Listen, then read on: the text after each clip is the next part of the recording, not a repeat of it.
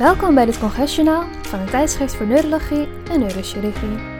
In deze podcastserie brengen we samen met toonaangevende opinieleiders de highlights van internationale medische congressen direct naar hun spreekkamer. It's the first time we have positive results in progressive MS. In deze aflevering vertelt professor Patrick Vermersch van het Universiteitsziekenhuis in Lille over masitinib bij progressieve MS. Good day, Professor Vermersch. Welcome in this podcast episode. During the MS Virtual Congress, you talked about progressive MS. Can you shortly describe how the innate immune system is related to progressive MS? Thank you first for inviting me. Yes, indeed, we think definitely that contrasting with the data we have in the relapsing forms of MS, in the progressive forms, and mainly the purely progressive forms, without any superimposed activity, the innate immune system is very important. And as you know, all the trials evaluating drugs acting on the adaptive immunity almost failed completely.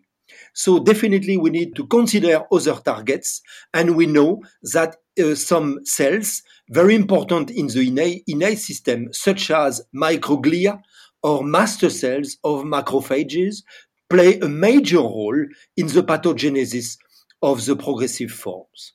You evaluated the efficacy of masitinib. What is the working mechanism of masitinib? Masitinib is first-in-class drug acting on some tyrosine kinase. Masitinib is an inhibitor of a couple of tyrosine kinases expressed in some cells and mainly in microglia and mast cells, with quite a very good selectivity. So with masitinib, we have no impact on the phenotypes or the functions of the lymphocytes. So definitely masitinib is not an immunosuppressive drug, which is very important for maybe patients sometimes old, and if we need to treat patients during many years. So targeting the specific cells by inhibiting some tyrosine kinase. The ACTRIMS president, Dr. Jeffrey Cohen, shortly mentioned this study and called the setup quite unique. How was this study set up?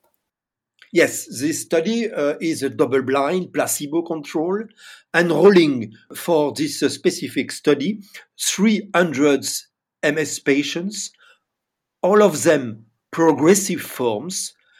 It could possibly primary progressive MS or non-active secondary progressive MS. We mean non-active without any relapse during the 2 years before inclusion. So purely progressive patients. We have no MRI in this study. The randomization was 2-1, so 2 patients on masitinib, 1 on placebo, during a 2 years period of evaluation. We have an evaluation every 8 weeks.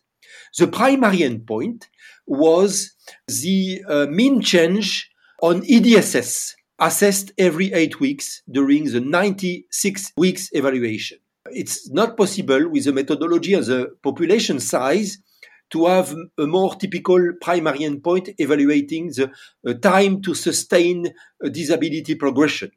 However, we consider EDSS and the mean change. We have supportive data on EDSS, ordinal scale with +1 improvement, -1 worsening, and 0 stable. And we have also interesting data, supportive data, with time to join EDSS, increase in EDSS, or sustain a confirmed disability progression at EDSS. And also a lot of data concerning safety, for example, or also evaluation of the number of relapse. And what were the main results of the study? The study met its primary endpoint. So we have a significant difference concerning the mean change on EDSS evaluated every 8 weeks and over time during 2 years. The p-value was 0.0259, so significant. We have also significant difference considering the ordinal change over time with decreased risk by 39% versus placebo in favor of masitinib, of the risk to have a worsening in EDSS, or maybe an improvement in EDSS. We consider the both possibility because we have a couple of patients with a significant improvement. And also now, if we look at the data for confirmed disability progression, we have a 37% decrease of the risk to have a sustained disability progression in favor of masitinib. It's numerical difference, but it's not significant because the population size, only 300 patients is not enough because of the low number of events. However, I think it's definitely clinically relevant. And this decrease in the risk by 37%, I think it's better than we have with other drugs used in progressive MS, ocrelizumab, for example, or siponimod. We have a decreased risk by 24 or 21%. Significant because, as you probably know, in these studies, we have hundreds and hundreds of patients included. And maybe the safety are reassuring. We have a couple of adverse events, skin reactions, a couple of patients with GI, and also a few patients with neutropenia. But all of them was mild or moderate and also reversible after stopping the drug. So we think with the data we have today, it's manageable. What can be concluded from these findings? We have very promising data. First, it's the first time we have positive results in progressive MS without any superimposed activity. The first time we have a positive results. And we need to consider that it's almost 50% of the patients we have in the progressive forms of MS. And secondly, the main result, very interesting, is that also for the first time we have a positive result with a drug targeting only the innate immune system.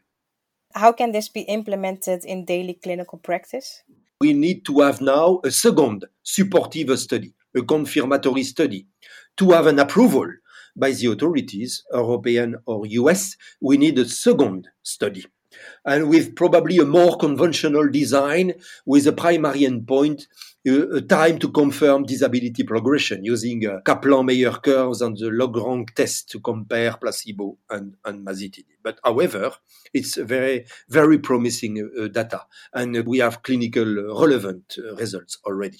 Thank you so much for joining this podcast, Professor Vermersch. Thank you. We hopen dat deze podcast waardevol voor u was. Check onze website tnonline.nl voor andere interviews in deze serie.